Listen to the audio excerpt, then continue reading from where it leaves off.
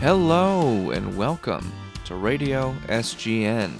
I am one of your humble hosts, A.V. Eichenbaum. With me, as per usual, Lindsay Anderson. She, her pronouns. Hey. I was just saying my pronouns are she, her because I forget to say it a lot. Yeah, my pronouns are they, them. It's the queer love issue here at Radio SGN. If you're not familiar with the premise of the show, we are the one and only podcast for Seattle's premier and longest running LGBTQ plus news media outlet, Seattle Gay News. I'm the editor-in-chief of that paper, and Lindsay is a staff writer, and we give you the dish. Yes. I don't know. We talk about shit. We do. It's perfect if you're lonely and you want friends. We'll be your friends. Seattle's full of lonely people. Yeah, just put us on and pretend like you're having a conversation. Speaking of lonely people, it's the queer love issue. It's our Yay! annual Valentine's Day special issue, bringing it back for this year. And God, it looks really good. I did draw all of the marble statue art for it, so I'm stoked on that. It turned out really well. Mike did a good job putting it together. Would love to see that on merch eventually. That would be cool. I can do that. I can make that happen. If you haven't picked up a copy, you should. It was out on Friday, just as we are out every Friday. It's a double issue. Lots of news. Some true queer love stories that Lindsay found. Just found some people that were in love and talked to them. We've got platonic love. We've got ace and aromantic resources. And we've also got an Ask Izzy. 3 ways to show yourself love and have better relationships as a result. We got a lot of stuff in that first section. And of course, we've got the news section as per usual.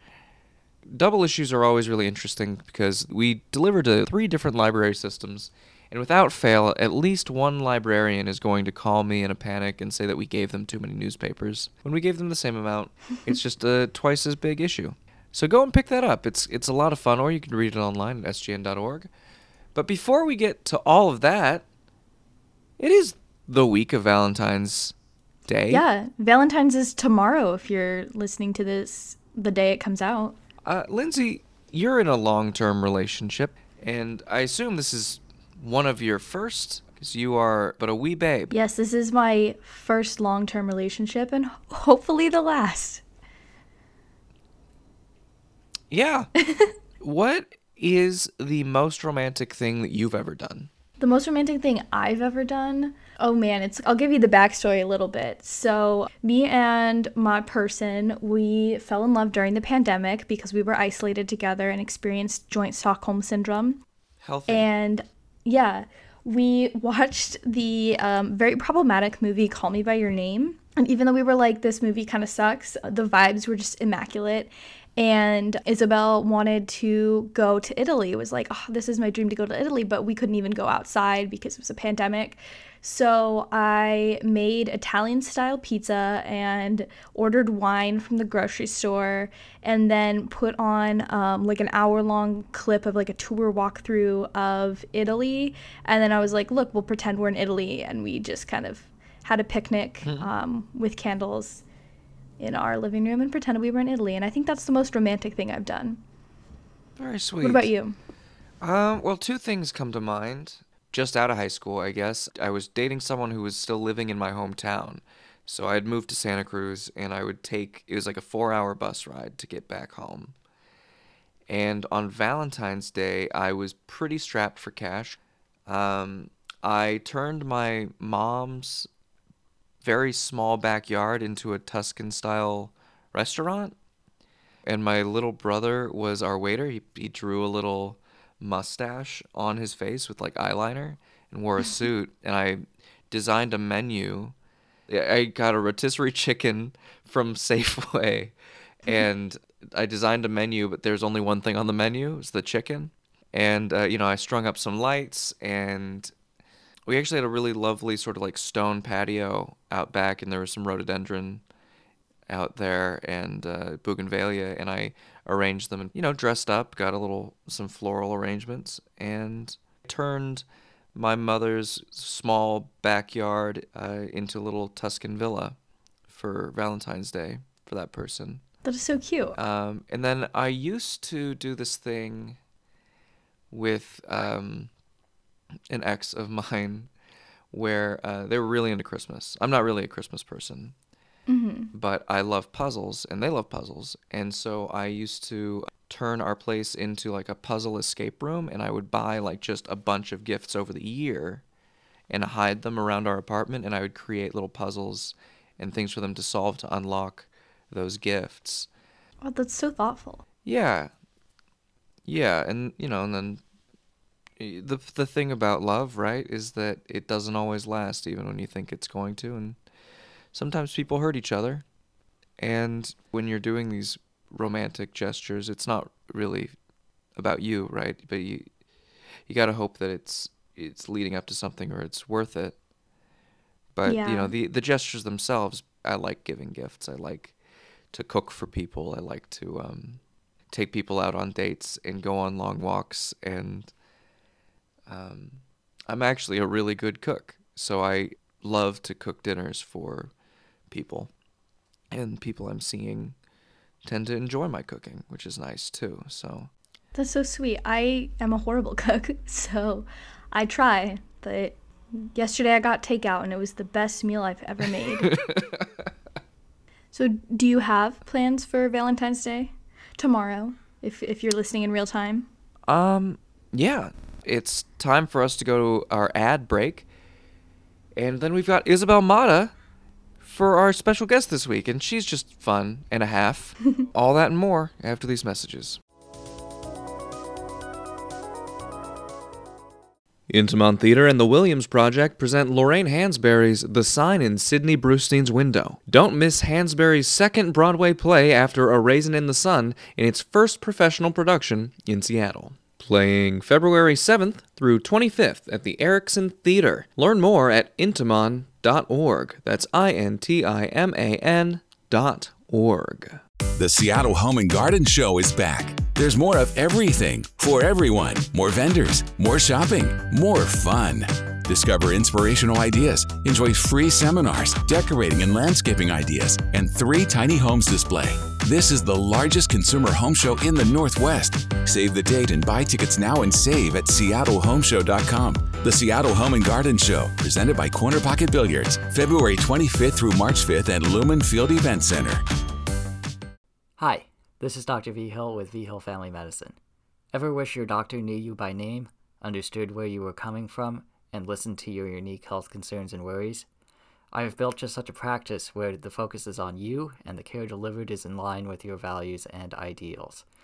Learn more about affirming primary care at V. Hill Family Medicine. Visit vigilmd.com or call 253-693-0071. Support for Radio SGN comes from Book It Repertory Theater, presenting The Murder of Roger Ackroyd. Gossip, blackmail, deception, and betrayal unsettle a peaceful English village. After a pair of mysterious deaths, infamous detective Hercule Poirot is pulled out of retirement to solve the case. Join us at this world premiere of one of Agatha Christie's most innovative and mind-bending mysteries. For tickets, visit bookit.org. That's BOOK-it.org.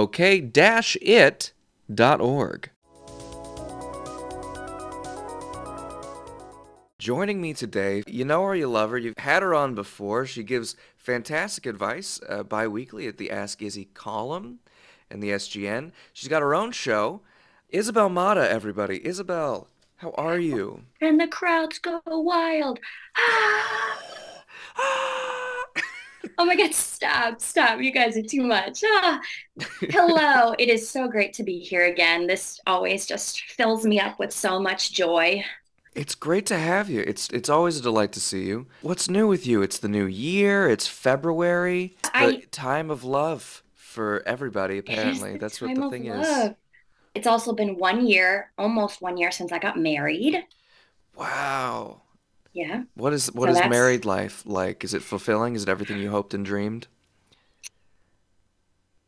Let's just say that pop culture romanticizes it Sure. a lot. They don't show the work Mm-hmm. that goes into living and being with someone 24/7. Yeah, it is hard. It's tough. I have not lived with someone for a couple of years now, and it's all right. It is kind of nice to be able to leave my dishes for later. You know what I mean? Yeah, I can't do that. Yeah. No, I get told to put my dishes away now, which is fine. Which is fine because then I can tell them to put the toilet seat down. It's a give and take in You our know, you relationship. you are in a straight passing relationship. You yourself Hmm. bisexual. Yeah, that's fun. That's got to be interesting. It's tough. So, what's really interesting is a couple of months before I met Richard, I entered into my first queer relationship, like first real queer relationship. I had like secretly been like hooking up with girls. Like I have been bi my entire life, but Hmm. always like the kind of bisexual who denies their queerness. Right. I once had a nickname actually at summer camp um, where they called me SPE, which is short for straightest person ever, because of how much I would defend my straightness, Right, of which should course. have been the first sign that I was not, in fact, the straightest person ever. Hmm. But I had dated this girl for approximately 3 weeks, Mm. fell head over heels. It was so wonderful. And then I found out that I was going to move to Los Angeles, Mm. and we ended amicably. Our quick romance actually ended with us dancing in a empty subway station to that song 1950s by I don't remember. Do you know what I'm talking about? No, but it sounds lovely. It was super lovely and And super gay, and we just danced and then we kissed and we said our goodbyes, and it was so romantic. And then I moved across the country, and I thought I was going to have this big gay adventure hmm. because I was like finally out and proud. I was like, I'm moving to LA. I'm going to meet so many queer people. It's going to be like the start of my gay journey. Hmm. And then I met Richard like 2 weeks later, Yeah. and that put an end to that journey. But thus began a little bit of a messier journey of coming to terms with my queer identity, figuring out how to do that in a straight passing relationship, which has been lots of trial and error. There's no one way to love, right? That's the consensus. It is tough being like, well, I'm attracted to different types of people than you expect me to be. And there's that whole, am I queer enough? Am I doing Yes. enough, right? Am I allowed in this space? There is a funny sort of thing. It's like the difference between a bisexual and a pansexual is that a pansexual Yeah. hasn't brought it up yet, you know? That's the only difference. But it It is so true. It has become a key defining yeah. feature of who I am. And that's because I'm in this straight passing relationship. And, Yeah. I don't really have other signifiers that show that I'm queer Yeah. until I got my hair cut short. And then everybody's like bisexual. You got that Yes. tattoo at the tattoo convention that we went to. Yep. The Of sort my of bisexual pride bisexual. colors. Yeah, it's like very cosmic, very cool. Yes. Let's talk about coming out and coming to terms. So you were SPE. You were the straightest Yep. person So ever. straight. So straight. So straight. And this was because I would we'd be playing games like Truth or Dare Mm. or like Spin the Bottle, and I'd be Yeah. like, I dare you to dare me to kiss someone. But I it's not dare gay. you. But it's not. Yeah. No, no, it's just a It's game. just a game. Yeah. Oh yeah. Um. Yeah. Lindsay and I talk about this a lot on the show because her sister does similar things. But I'm not allowed to talk. It's not my sister, so I'm not going to go Yep. into it. But you ask Yep. Lindsay about it when you see her. But I was in musical theater, which a lot of people are like, okay, all right. Yep, me too. Hmm. And How did we not know, really? right, uh, the outfits I would wear, the paisley ties, Mm. I didn't really come to terms with it until I was like 18 or 19. But there were inklings, right? I remember really early on, like pre-K or kindergarten, I called a boy cute. I Mm. was like, oh, Kyle O's pretty cute. And my dad got really pissed off at me, and he did that thing that I don't know if you're like they grab your arm. It's a Oh yeah. thing. Yeah, they grab your arm in that like pressure point, and they just you know. Yeah. Oh, It, almost as bad as the ear. I The never ear. got the ear. I have big ears, and so it would have been an easy target. I have big pointed ears, and I think that my parents knew that that was a sensitive top. I don't mind them so much now. I never quite grew into my ears, but that's okay. I If just any have parents are listening, yeah. do not do these things to your child. We will be Yeah, traumatized. don't. I have a whole thing about being touched now, like on the arm or like whatever, and even if it's flirtatious. So Yeah. just don't grab your kid by the arm. It's It's just who's not generational trauma. just generational trauma coming back. And so what did it tell you when he grabbed your arm after you said a guy was cute? What did Well, you learn from that? yeah, well, he told me that we don't say that in this household, right? Oh. Which is crazy also because he went to Berkeley. My father went to he's a Berkeley educated attorney. But also Berkeley's a little crunchy too. Like Berkeley's you'd majorly think. crunchy. Well, and he was also a co-founder of like the only fraternity that didn't force you to drink, the only fraternity that accepted gay people. So he was like in his 20s very pro queer. Yeah, but God forbid his son. Right, right. So he's come back around. He's very accepting of me, and my whole family. They fuck up my pronouns sometimes, but they're supportive for the most part. Did you come out at the same time as non-binary as No, you did queer? no, no. I came out in Portland. My family was visiting. I was having some relationship stuff, and I was kind of in between getting back together with someone for like the third time. And we went down to Portland, and I met up with them and I got into a little pizza place. And we're sitting there. I'm like, yeah, we're gonna try like an open thing, you know? I'm gonna see other people. We'll try that out. And my dad was like, oh, people, guys, girls, sort of as a joke.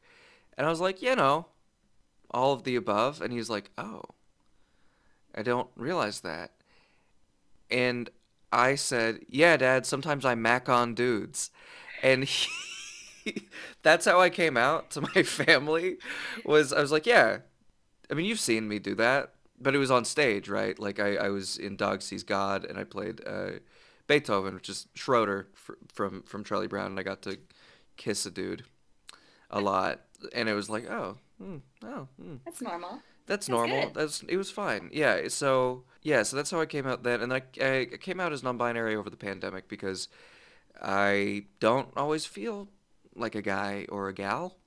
Like there's a lot of in my head. There's like a more of a feminine voice, sort of, and I would like to be a little bit more feminine, but I'm, of course, tall with broad shoulders. I've got sleek hips, sleek, but my face betrays me Maybe you sometimes. start playing around with skirts. I Mm, think that it's a whole trend that's growing and I love it.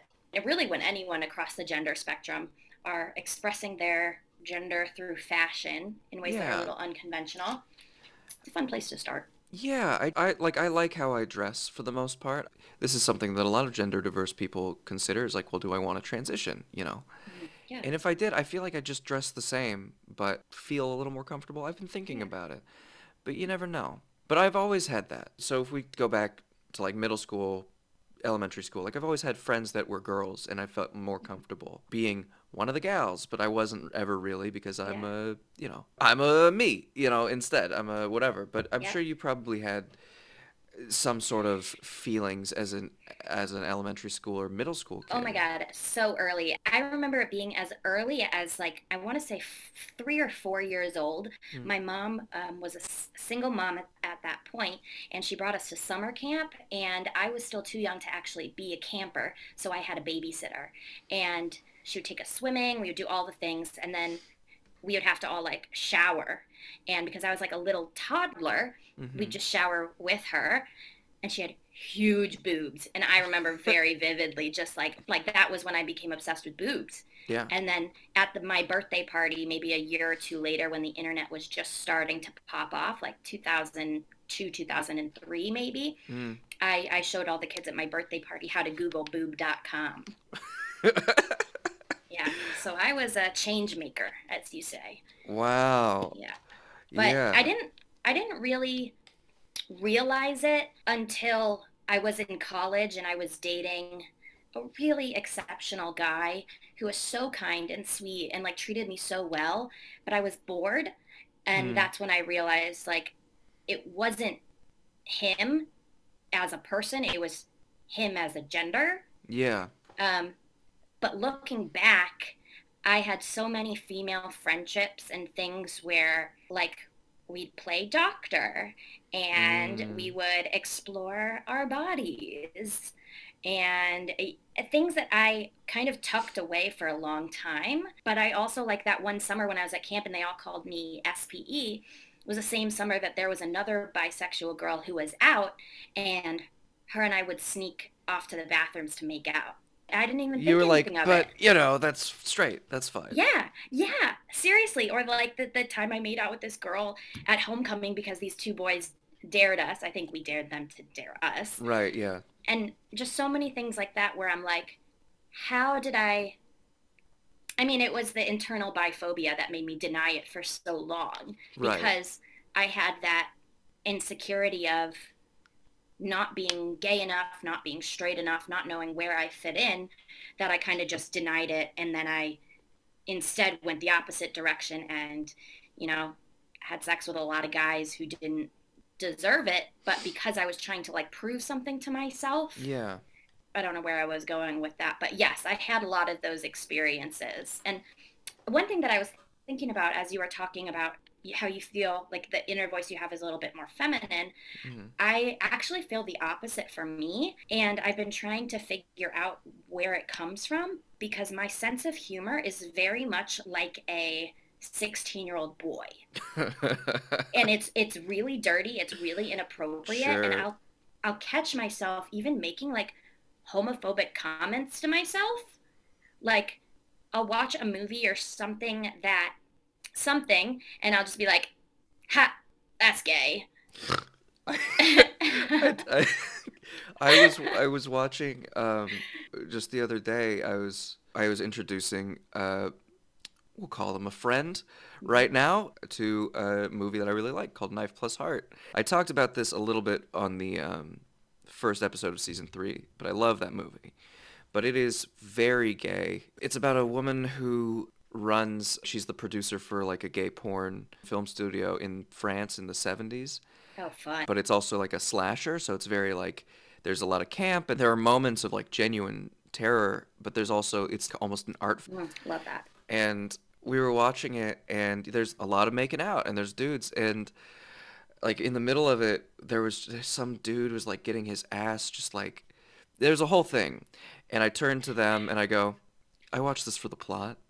And and we just kept cracking up about it. But I think that there is that sort of, after having it repressed for so long, being able to make these jokes about Yeah. our own sexuality and having that voice in the head. It's fun to be a little stupid sometimes. There's It nothing wrong with it. is. But it's like if you're in a space with a lot of straight folks, you Yeah, they can't you don't. can't do that because they're uncomfortable. The worst part is when you make the joke and then they think it's okay to make the Yes, joke and that's afterwards. what Richard, my husband, said to me after I was like making some comments. He was like, "Well, aren't we actively trying to like fight homophobia? And you're giving a mixed message when you do that." And I was like, "Yes." And it just comes from, although I am a woman, I have the patriarchy so ingrained in me where some of that will come out and I didn't even know that's where it came from. So It's a joke, right? Like it's not it you're is, not but where does it serious. come from? It's the It's I joke subversion when of I say norms it, there, right? yes, and it's because I grew up with a dad who would make a lot of comments like that, who would make a Oh. lot of inappropriate jokes about women Mm, and just like really sexist things. It'll come out of me because sure. that's what I grew up listening to. So I'm currently trying to not do that because it does hurt my inner child Hmm. a little bit. But I too watch movies for the plot. Don't Yeah, worry, darling. I mm, watch that for the plot a lot. for sure. Yeah. Have you seen it? I have not. Oh, you really should. There's a great plot scene between Florence Pugh or Pug or whatever her name is and Harry Styles. Hmm. That makes me feel things theatrically. Yeah. Interesting. Yeah. So, Anyways, that's neither here nor there. sure. Harry Styles, what's his whole deal? Because he's not queer. I think he is. A lot I of think people, he is. that's queer baiting, right? Like he's actively working towards that without coming out because he's safe to come out and that'd be fine. Uh, Maybe. I don't know. People talk about this with Taylor Swift as well. Right. Yeah, You we've talked know? about this on the show. Yes, and I'm very passionate about Taylor Swift being bisexual because she has said it, you know, she's done it in colors in her songs, all of these things that show that she is a part of the queer community, but people are really upset that she hasn't said the words. And Mm-hmm. I too am upset about it because I know the impact it would make if she did. Same with Right. Harry Styles. Having that big of a platform and saying, I'm queer, this is who I am, I think it would be huge. Yeah, but I mean, like Elton John, Yes. came out as gay. Mm-hmm. Everyone was fine with that. Lil Nas X, we talk Yeah. about him way too much on the show. Thanks, Lindsay. Like, there have been gay country singers for a long time, but, the Lavender Country and everything. But it seems like it Wait, would have you be, seen? Sorry, this is totally off topic. Have you sure, watched the Fletcher Miley Cyrus New Year's Eve singing Midnight not even a Rain? little. I'm not that kind of queer, dude. Okay, for listeners who are that kind of Yeah, queer, yeah, yeah. you need to watch it. Google Fletcher Miley Cyrus. Mwah. A plus. Yeah, I'm like the Monster Energy drink Daria queer. I love that. I fell more into the emo sphere Mm, growing up. I still yeah. listen to like emo music. There's an emo ska band out there called Sorry Sweetheart. They just came out with a new single that I really love. People shouldn't be surprised by that. Emo Yeah. ska, that's my gender. But yeah, I have a question. yeah, go for it. Did you have any relationships as a kid, friendships, that you think with someone else who maybe was also queer but didn't know it also? But if when you look back at some of those friendships, you're like, we probably had some unhealthy codependency issues and big falling Uh, outs and things like that. I I'm not great at maintaining friendships. I Me wasn't either. really allowed to have a lot of friends over all the time. I had a couple of core friends, but I do remember in middle school, a very close friend of mine came out to me as bisexual, and he was like very open about it with me and not a whole lot of other people. And I think that he was looking for confirmation. Thinking back to it, right? We knew each other from like kindergarten. We'd like hold hands, and I really did care for him quite a bit. But I wasn't really allowing myself to explore that at that point, and I was happy just being like miserable.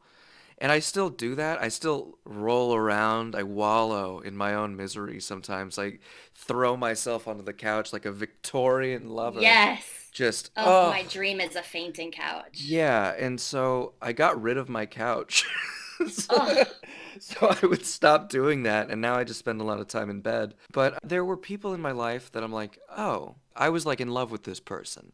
Not yes. him particularly, but like other friends of mine that back in the day I was like, oh, we're just close friends. It's just guys being guys, Yeah, it's just a you know? small obsession. Just a little, yeah. I wouldn't necessarily become obsessed, but there were real feelings there.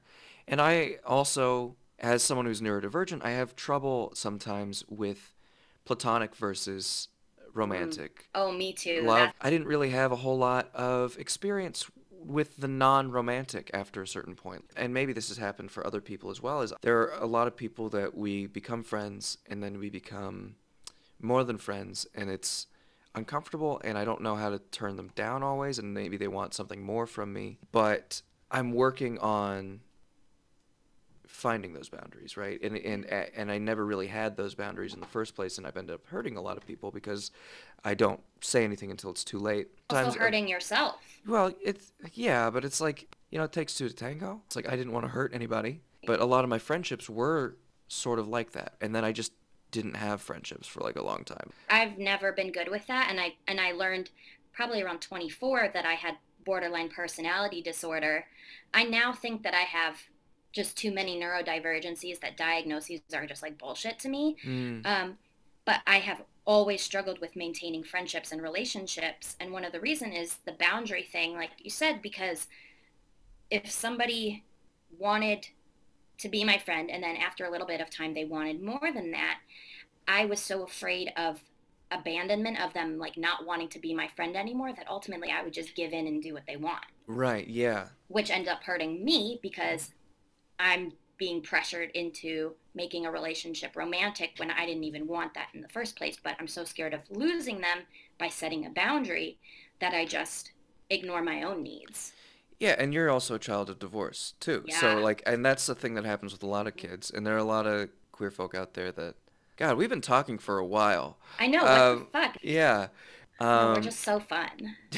yeah, we're just diving into our trauma, which is a delight for the listener. I actually think that it's helpful. I do. I mean, I hope that it's not just because like we just like talking and hearing ourselves talk. Like I like hearing myself talk. I like hearing you talk. It's a Oh, perfect pair. So I hope other people like hearing us talk. well, that's real sweet. What I hope for when I dive into things like this is that there are people out there that also feel the same way and know that they're not alone, because Yes. I thought I was alone for a really long time, and I'm not, you know? I'm learning that now. As a bisexual person in the straight passing relationship, one thing I've learned that's super important for me is queer friendships and being Mm-hmm. a part of the queer community. Yeah. And I have never had that before until I met you at that queer fest. And Yeah. I was like, I want to spend more time with these people because I feel seen and I feel valid. So that's what my advice would be for other queer people who are either in straight passing relationships or anything like that, is like find queer friends. You don't just need to be in a queer partnership. Like queer love can be so much more than romantic if you open yourself up to it. Yeah, absolutely. But be careful, because those boundaries, keep them up. You Boundaries. gotta you gotta you Yes. gotta communicate really clearly. Boundaries are love. Boundaries is a way that you protect yourself and you protect others. And if Absolutely. you don't uphold them, then you're just like saying that you don't deserve good things. And you do. Everyone deserves good things and to be treated with kindness and respect. Everyone but me. Let's go. No, No, yeah, no. but well, Isabel, it has been a delight to have you on the show. Where can people find you online? People can find me on TikTok at IL Calkins. I haven't changed my username to my new name yet. I'm on all of the places. Just look up Isabel Mata, Isabel Calkins. I'm trying to be less online. So if you find me, you find me. But you can find me in the Seattle Gay News every other week. Please submit your questions to Ask Izzy. The more detailed, the better. I want to help you with your life and give unsolicited advice, except it is solicited because you're asking for it. So please do it. You can go to the SGN website. There's a little tab at the top that says Ask Izzy, and you can submit your question there. Or you can email it at info@sgn.org. That is correct. Also, you have your own podcast as well, which we mentioned very Yes, briefly, Being Yourself Loudly. yes. Yes, Being Yourself Loudly. I just had an episode come out where we talk all about the inner critic with my friend Jerry Ann Perez, who is on the Six National Tour. It's a Broadway musical. She's playing the lead. It's a really great conversation, and it's now streaming wherever you stream your podcasts. Fantastic. Well, thank you so much for being on the show, and hopefully we'll see you again soon. Yes, thank you for having me. Bye. And we're back. Isabel's show, Being Yourself Loudly, is now part of the Seattle Gay News podcasting network. She's the first addition to this network. We're growing our following, and I'm just so excited. I'm glad that you guys wanted us to do more with Isabel, and I'm glad that we have her around. She's just a delight. Lindsay, what are we talking about this week? We've got all of this love stuff. I'm done with it. I'm sick of it. Let's talk about Brandi Carlile. She won a Grammy. She's got a wife. She thanked Seattle, yeah, in her Grammy acceptance There you award. go. Yeah. Do you have a favorite Brandi Carlile song? I don't care for her music at all. It's not really my thing. She's a country rock person. Oh, I did not know that. I thought country rock was more like that guy from The Voice who is dating Gwen Stefani. Keith You know who I'm Urban? talking about? No. Oh, I love Keith Urban, So though. that's a country singer. Oh, yeah, I love him. No, Blake Shelton. That's who I was That's thinking another of. country singer. That's Yeah. pop country. But Yeah. that's, oh, not country rock. No, that's Billy a Ray pop Cyrus, country. would he be That is pop country rock? Okay. I don't know my country flavors. I just know what my dad listened to on the radio in 2013, and I avoid it now. Oh, Thomas Rhett, he's good though. I like him. In terms of country, I usually listen to like Orville Peck, who's a country singer, is queer. Dougie Poole is like alt country, cosmic country. I like a lot of 70s cosmic country, like Commander Cody. Of course, And- Lil Nas X. Sure. the greatest country singer of all time, perhaps. You know, Lindsay, I'm gonna disagree with you. We can agree to disagree on that, but I stand by it. Yeah, yeah, great. Anyway, Brandi Carlile, every interview I've ever seen with her, and every time she shows up, she's really cool, but I never really got into her music the same way a lot of people did. So yeah, that was a bust. Let's get serious. Serious Black, that is. I wrote about the fucking Hogwarts thing that came out today, Hogwarts Legacy. Millennial nerds are rejoicing. Well, here's the thing. There's a trans character. Her name is Serona Ryan.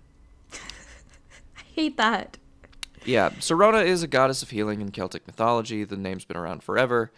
But people on Twitter are like, Sir Ona Ryan, and are freaking out because they don't have better things to do with their days. I did a lot of digging. It's a trans actress voicing the character, but a lot of people are misgendering her because she has a deeper voice. So that's a thing. Avalanche is the gaming software company. They released a statement with IGN that you can check out. I quote some of it in my article, but essentially they're like, we know that there are queer people that play these games and that we want to make an inclusive sort of situation. Rowling does still get royalty fees for this shit, so if you really don't want to support her, don't buy the game. It's as simple as that. Don't buy the game. She doesn't care about your feedback. I have my fucking Harry Potter books from when I was a kid on my shelf right here. The books were fine. The books were good. We all latched onto them because it was kind of the last time that any of us felt connected by a work of literature in a cruel and uncaring world where things just keep getting worse and worse every year.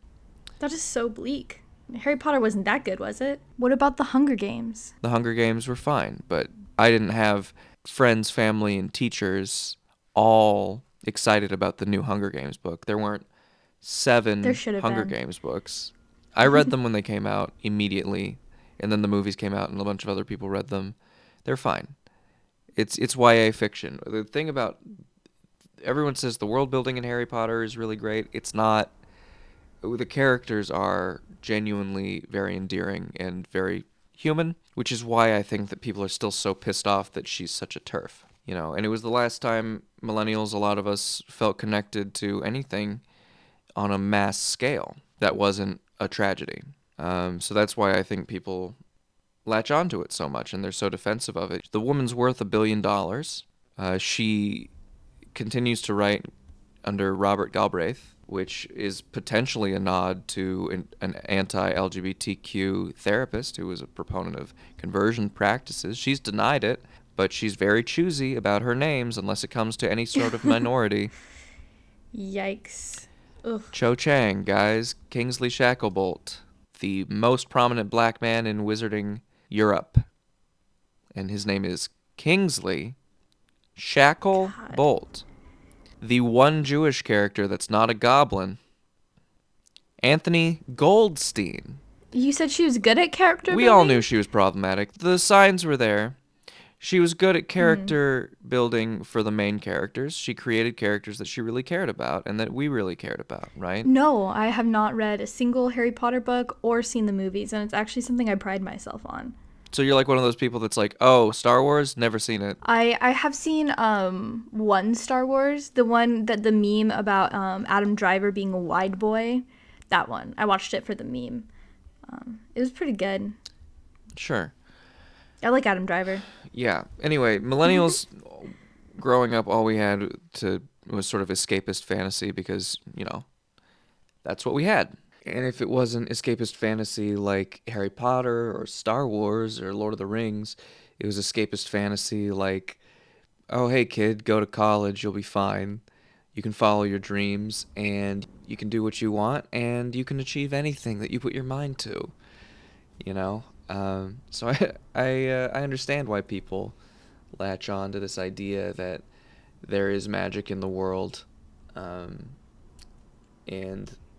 I have a lot of sympathy for them, but you know, people really latch on to that, and it's because the world is a dark place.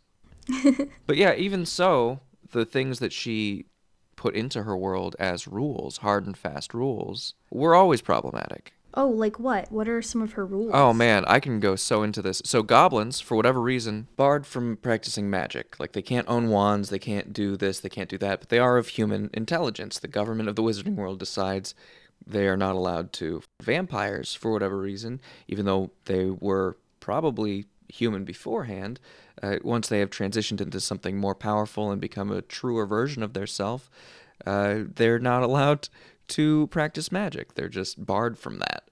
So I guess she doesn't like any sort of transitions. One of her main characters, Hagrid, has a cute story where he just keeps werewolf pups underneath his bed in school, but werewolf pups are just babies, like 29 days of the month. It's just human babies. Anyway, the government of the Wizarding World is very specific about what counts as human and what doesn't, and who can and can't practice magic. They were very instrumental in like World War II, but they were doing their own thing. What? She wrote like world history into the Harry Potter franchise? The Wizarding World is just on Earth, a secret conspiracy of wizards to keep themselves separate from non-wizards. So there's all of this magic and all of this stuff. That's another reason it caught on so well. It's because it's low magic, it's low fantasy, right? So it's very It's kind of like easy. Wizards of Waverly Place. Kind of. The reason Wizards of Waverly Place was made was because Harry Potter was really popular. That was a good show. Yeah, it was fine. I did watch that. Yeah. I mean, I know some of the lore, you know, 'cause Sure. I don't live under a rock. Right, but that's the basic premise, is there is another world. It's another world. I didn't realize that. I thought it was like, It's not like a Interesting. different, like everyone has magic or whatever. It specifically is made clear that there are people that are gifted and people that are not. so they don't do things to like stop world atrocities like the Holocaust? No, I've always had problems with this. Also, they have confirmation bias in the Sorting Hat, right? So you've got 4 flavors of kid for some reason, and at age 11, they put a hat on you and they're like, this is who you are for the rest of your life.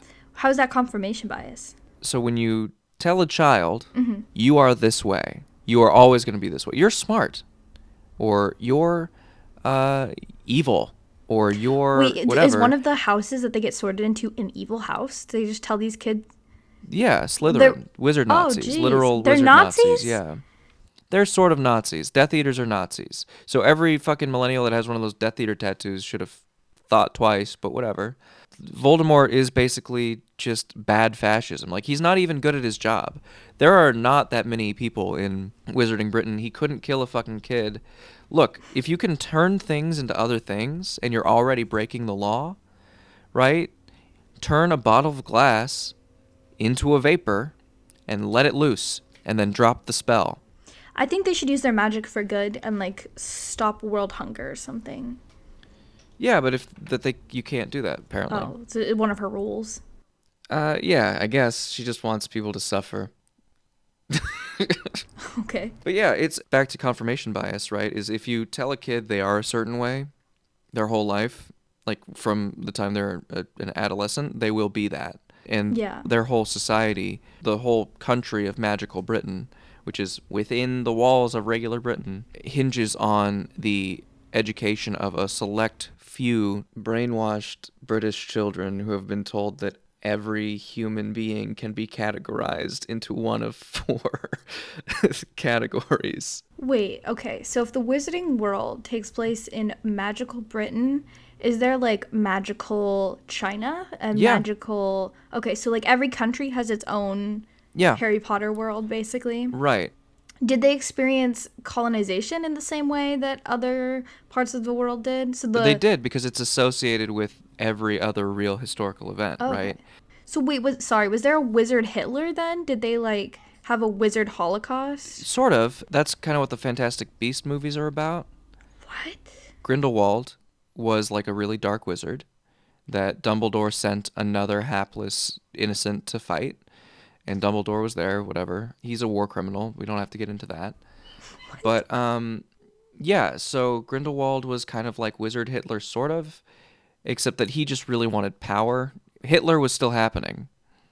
Like, during all of the wizarding wars of the 40s, Hitler still existed, and they could have stopped it if they wanted to in the history of this book. But they didn't. Because they're anti-Semitic. Well, no, well, J.K. Rowling is, but also because the wizards at large don't care about anything outside of it's isolationism, right? So like they don't want other people to know about magic, Oh, kind of like Wakanda? kind of like Wakanda. Okay. Yeah, yeah, I get that. So what Avalanche Games tried to do with this thing is the game itself is set in 1890, and they were like, "Hey, look, we're trying to right some of the anti-Semitic wrongs by doing this like uprising of the working class. In this case, goblins. We're introducing a trans character. We're not going to make you choose a gender. You get to choose a voice option and whether or not you want to be in the witches' dorms or in the wizards' dorms. But we're not going to confine you to your Oh, that's bodily really sex. cool. It is really cool. They're trying to make up for it, and people are freaking out because I even saw someone be like, "Oh well, Serona, goddess of healing." Her traditional symbols are snakes and eggs, which I don't think that's even true. But they're like, snakes and eggs, dicks. You know? What? J.K. Rowling had almost nothing to do with this thing. The world itself in the video game, she owns it. She gets royalties for it, but she has nothing to do with any of the characters. She doesn't own any of the characters, so she gets fewer royalties than she would. However, it doesn't really matter. The woman's worth $1 billion. There are already 500,000 pre-release players. So a bunch of people already bought the thing. I'm not going to play it. I don't really feel the need to dive any more into the wizarding world than I already have. There are better fantasy novels out there. Lord of the Rings also has a lot of problems, you know? All of these fantasy authors have issues because they're people. And the difference between that and J.K. Rowling is that she's now, right? We've talked about fantasy on the show before. The dwarves in Tolkien are Jews. Like, he was not shy about that fact. He actually thought it was a compliment. Ugh. They have a lot of noble characteristics that he found very admirable in the Jewish people. But they're also still short, hairy, with big noses. You know what I mean? So Yeah. he was misguided. The Dwarven language is Semitic. It's a Semitic language, meaning that it stems from an Assyrian root, much like Hebrew. That is fascinating. It is really fascinating, and he thought he was doing the Jewish population a favor, and in a way, it was sort of an homage, and I think that's really beautiful. J.K. Rowling is not even trying with Yeah. her minorities, right? The goblins being money-grubbing, secretive bankers with big hooked noses. I'm surprised it didn't get sorted into Goblin when I took the Pottermore test. I'm Slytherin, by the way, because millennials are going to keep judging people on what they were sorted in, and we're not going to stop it. Anyway, we're out of time. I've talked about this for way too long. The Harry Potter world is disappointing to us as adults because we're realizing, oh shit, we fell for this. And this very hateful person ruled a lot of our lives and crafted so many fond memories. It's a betrayal. But just get over it. Read a different fucking book. I think there is such a problem with white authors. First of all, whenever they think that they are doing any kind of a favor to a group that they are not a part of, that includes like cis straight authors trying to write trans and queer characters, Yeah. white authors trying to write BIPOC characters, and non-Jewish people trying to write Jewish characters. But especially with the fantasy genre, I think, because it is so white cis het dominated, that it's always refreshing to see when somebody outside of that mold breaks into it, but it is pretty rare. It's a very well gate kept genre, I feel. I feel differently, but I know that the most popular books are the ones that are written by white Christians. Mm-hmm. And that Yeah. is inherent Even going to our back society. to like Narnia being an allegory for Jesus. Right. Yeah. And Tolkien and Harry Potter and all of that. So there are fantasy books available that are not that. And there are a lot of them. I have a full shelf of paperbacks from like the 70s and 80s that are not that. Specifically not that. Anyway, guys, that's our show. Happy Valentine's Day. Tell someone you love them, even Yeah. if it's just your pet. I will be giving Peter extra kisses on his head. Maybe some chicken hearts, too. He really likes those, yeah. Yeah, happy Valentine's Day. If you don't have anybody to love, to wrap your arms around, love yourself. Yeah. You know, love is not a finite commodity. It continues to be produced naturally by humans as long as we allow ourselves to love. Yeah. Well, and loving yourself is really the most important thing. Like, such a cliche to say, but I feel like you can't truly love others if you don't love yourself. I don't know if that's true, but I'm also deeply damaged. Uh, Thanks, guys, so much for listening. Pick up a copy of the SGN. If you want to donate, you can donate to us. Go to sgn.org and click that bright pink donate button. Our archives are now available from 1977 to 2018 online. We're still working on finding some from the early 70s and some from the 80s. I'm looking through the archives later today, and I'm very excited to announce that because they've been working really hard. A lot of big stuff in the works. Thank you again for listening, We love you, all our listeners, especially the Lindsay stands. and we'll see you in the funny pages.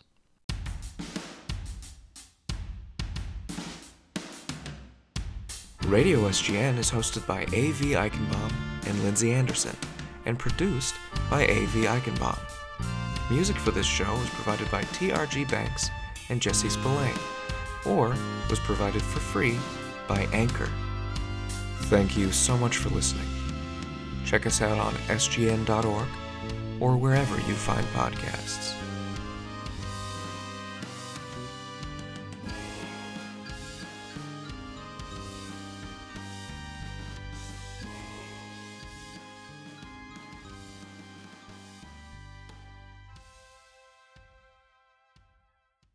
This podcast is part of the Seattle Gay News Podcasting Network.